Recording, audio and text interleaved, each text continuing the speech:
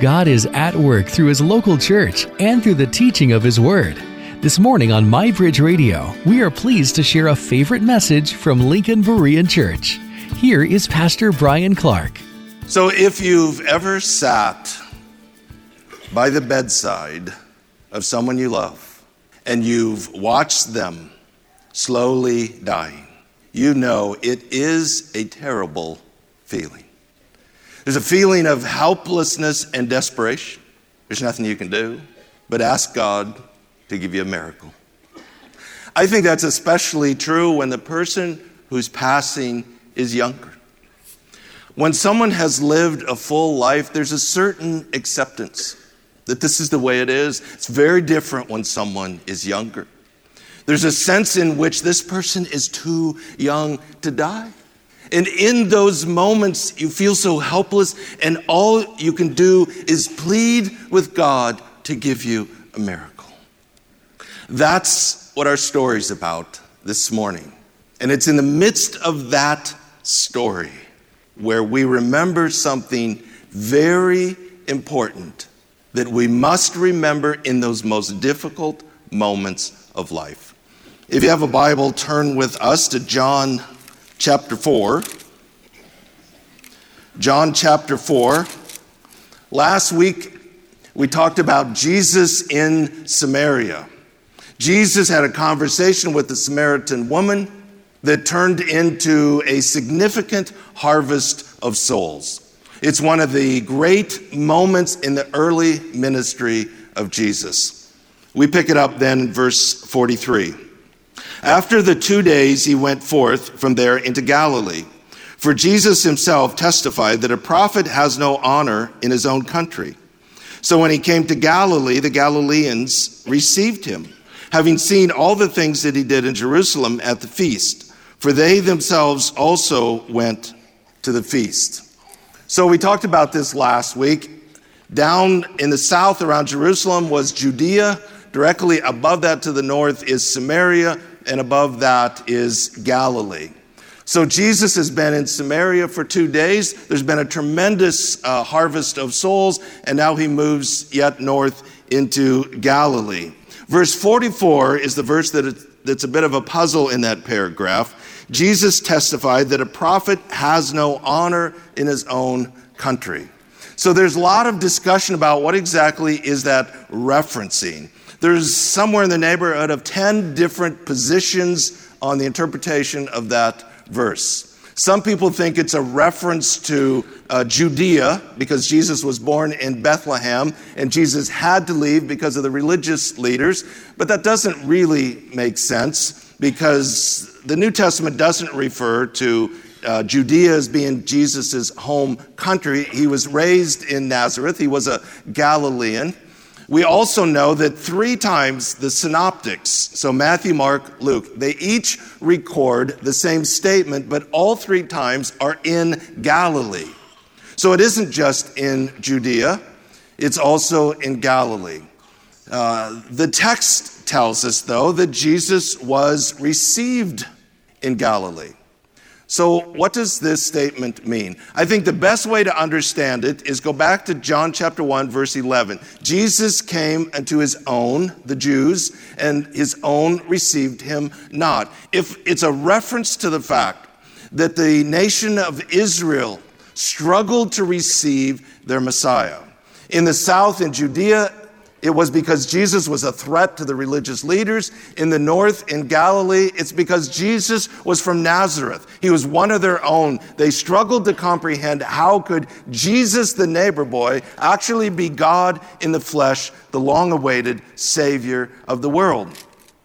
So when John says he came to Galilee and the Galileans received him, it's important to understand that word received is a different word than John 1:12, to the many that received him, which means to embrace him as the Savior. The word received in chapter 4 could be better translated welcomed. As a matter of fact, the translators would do us a favor to translate it that way so it's not so confusing. So when Jesus came to Galilee, they welcomed him. But why they welcomed him is included in the verse. having seen all the things that he did in Jerusalem at the feast, for they themselves also went to the feast. Now, we talked about this. Go back a couple chapters to chapter 2, verse 23. John says, now when he, Jesus, was in Jerusalem at the Passover, during the feast, many believed in his name, observing his signs which he was doing. But Jesus, on his part, was not entrusting himself to them, for he knew all men. Literally, the Greek there is the people believed in Jesus, but Jesus did not believe in them. And we talked about that Jesus was doing miracles. What were they believing? They were believing the miracles. To put it rather crudely, they were enjoying the show. Who doesn't like a good miracle? So when they were coming back to Galilee, they welcomed him. But John quickly says they welcomed him because they had seen the miracles. They were excited to have him back and put on a show. Who doesn't like a good show? Who doesn't like a miracle? That's contrasted with the Samaritans. While the Judeans and the Galileans were struggling to accept Jesus as the Savior. Notice specifically in verse 42 what was said of the Samaritans. It is no longer because of what you said, meaning the woman at the well, that we believe, for we have heard for ourselves and know that this one is indeed the Savior of the world. Jesus didn't do a lot of miracles in Samaria. He talked to them. They weren't enjoying the show. They were listening to his words. And because of his words, they had come to believe. And it specifically identified they believed he had come as the Savior of the world. So who needs a Savior? Answer is someone who needs saving. This is the concern that Jesus has. It's one thing to believe in the miracles. It's one thing to enjoy the show. History will show that as Jesus did more and more miracles, the crowds got larger and larger and larger. But when Jesus started to talk about counting the cost, what it means to follow me, what it means to need a Savior and face your sin, the crowds got smaller and smaller and smaller. So the contrast is with the Samaritans who understood him to be the Savior, with the Galileans who were enjoying the show, but had no real sense of who Jesus was as the Savior of the world. This continues to be a huge problem today. If there are signs and wonders, you can draw a crowd. Who doesn't want to see a good show? Who doesn't need a miracle? People often say things like, I'm not religious, I'm spiritual. Or they have their own idea of Jesus whom they pursue. But it's a Jesus that does a miracle. It's Jesus that's there when they need help. A lot of people pray, but they pray to a God of their own definition. They want God on their terms to come to the rescue when they need him. But don't talk to me about sin. Don't talk to me about forgiveness. Don't talk to me about morality. I don't want to hear that. I just want Jesus on my terms. So that's the same thing that's happening with the Galileans. And Jesus understands if that doesn't change, they will not receive salvation. So that's the problem. John then records the story that follows to illustrate this problem. Verse 46. Therefore, in light of that previous paragraph, in light of that problem, therefore, he came again to Cana of Galilee, where he had made the water wine. So Cana is in the hills. It's 5-6 miles from Nazareth. This was the first public miracle, the first sign, as John calls it, when Jesus went to the wedding feast and turned the water to wine. If you remember when we studied that story, I suggested it's more than just providing wine for the wedding feast, but there was a symbolism as Jesus took the ritual cleansing water and turned it into wine. wine representing his own blood. There was an imagery that Jesus was going to take that which was merely ritualistic in the first covenant and be the fulfillment to usher in the new covenant. We're told in that story that the new wine was better quality than the old wine. But when we talked about that, we reminded ourselves that change from the water to the wine is not going to come easily. So since that time, Jesus went to Jerusalem to the Passover feast, which was symbolic of what he had come to do as the Lamb of God. You remember that's then where he goes to the temple and he turns over the tables and he identifies himself as the new temple. The temple will not be a building. The temple will be a person. He identified himself as the fulfillment of the temple.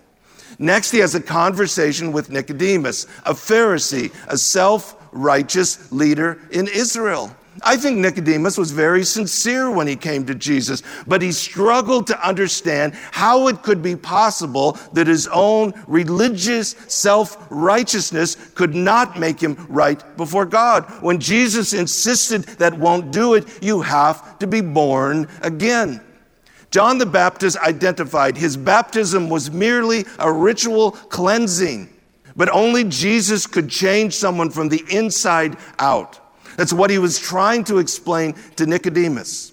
He goes to Samaria, and there he has a conversation with a woman that had no self-righteousness. She had nothing to offer. Her only hope was the grace of God. And Jesus explained to her, if I just give you water, you'll be thirsty again tomorrow. But if I give you living water that will bubble up from within, it will satisfy your thirsty soul forever. That's where there was this great harvest of righteousness in Samaria. So now Jesus is back to Cana. And we are reminded again, this transition from water to wine, the ushering in of the new covenant, this acceptance of Jesus as the fulfillment of the promise is not going to come easily. And there was a royal official whose son was sick at Capernaum. When he heard that Jesus had come out of Judea into Galilee, he went to him and was imploring him, begging him to come down and heal his son, for he was at the point of death. This royal official, this means he was a part of the administration of Herod Antipas. Herod Antipas was a tetrarch, or we would say a governor of Galilee. This official was in Capernaum. Capernaum was about 20 miles from Cana down on the Sea of Galilee. So to go from Capernaum all the way up to Cana would have been a 20-mile journey up into the hills. His son is sick and he's dying. Basically, the text says he was pleading with Jesus to do something or my son is going to die. This royal official would have been a person of significant influence, would have been a person of significant means. But in that moment, it doesn't matter how much power you have. It doesn't matter how much money you have. Your son is dying and you're helpless to do anything about it. So he hears Jesus is in Cana and he comes and he begs him to do something before my son dies. You can feel the desperation in his voice. Jesus' response to him is odd. As a matter of fact, we would say initially it seems like it completely lacks sensitivity. Verse 48, for Jesus said to him, unless you people see signs and wonders, you simply will not believe.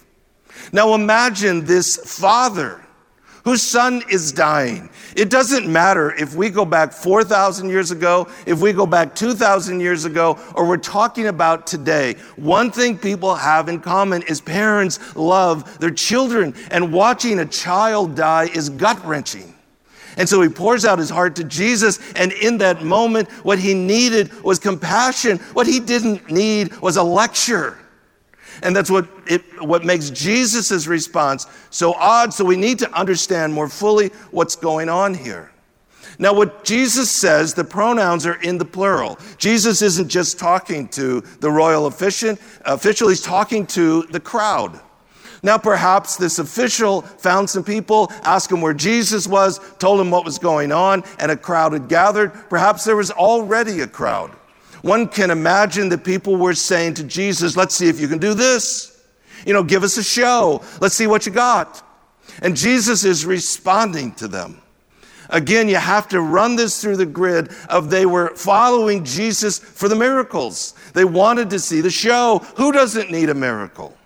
But what Jesus understood is that he had not come to earth to put on a show.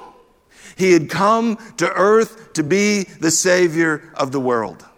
In John chapter 1, John makes some audacious claims about who Jesus is. That Jesus was actually the eternal creator of the universe who had taken on human flesh to fulfill the promise, to make a way of salvation. But John did not say, just believe me. What John said is, I am going to give you evidence after evidence after evidence to validate the claim that Jesus is indeed God in the flesh. Jesus did miracles to validate his claim to be God in the flesh and the long-awaited Messiah. If these people did not get beyond just enjoying the show and come to understand who he was as the Savior of the world, they would not experience the salvation that God had to offer. Stop and think about this. The miracles that Jesus did on earth were temporary solutions. When he fed the 5,000, the next day, the 5,000 were hungry again. This is what he said to the woman at the well. If I just give you water, tomorrow you'll be thirsty again. The lame were made to walk, the blind were made to see, the deaf were made to hear. They were amazing moments, but they were temporary moments. Because these people would still go on and have heartache, they would have pain, they would have suffering, and all of them would eventually die. They were just temporary miracles to make life a little bit easier on earth. Mostly they were to validate Jesus' claim to be the Savior of the world. So that's what Jesus is saying. If you don't get beyond that to understand who I am, you have no hope. Jesus then sees this as a teachable moment to try to help the people understand his concern. Verse 49, the royal official said to him, "Sir, come down before my child dies." Now, this is a man that's probably used to getting what he wants. This is the imperative. He's commanding Jesus, do what you're told. It's respectful, but he expects Jesus to do what he's told. It's also interesting, he goes from describing his child as his son to a much more tender word, child. Essentially what he's saying is, Jesus, you have to come down or my little boy's gonna die. So Jesus responds to him. Verse 50, Jesus said to him, "Go, your son lives." Now think about this. If you're the father, is it possible that Jesus can heal your son from 20 miles away? Is that really possible, or is this just a brush off?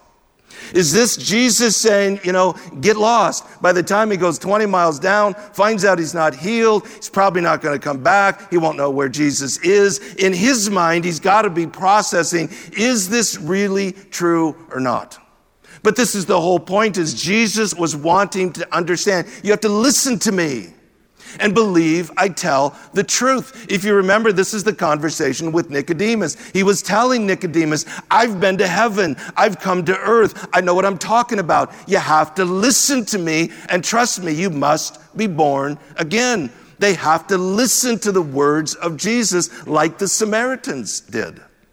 Whatever this official saw in Jesus in that moment, with what I would consider remarkable faith, he believed him.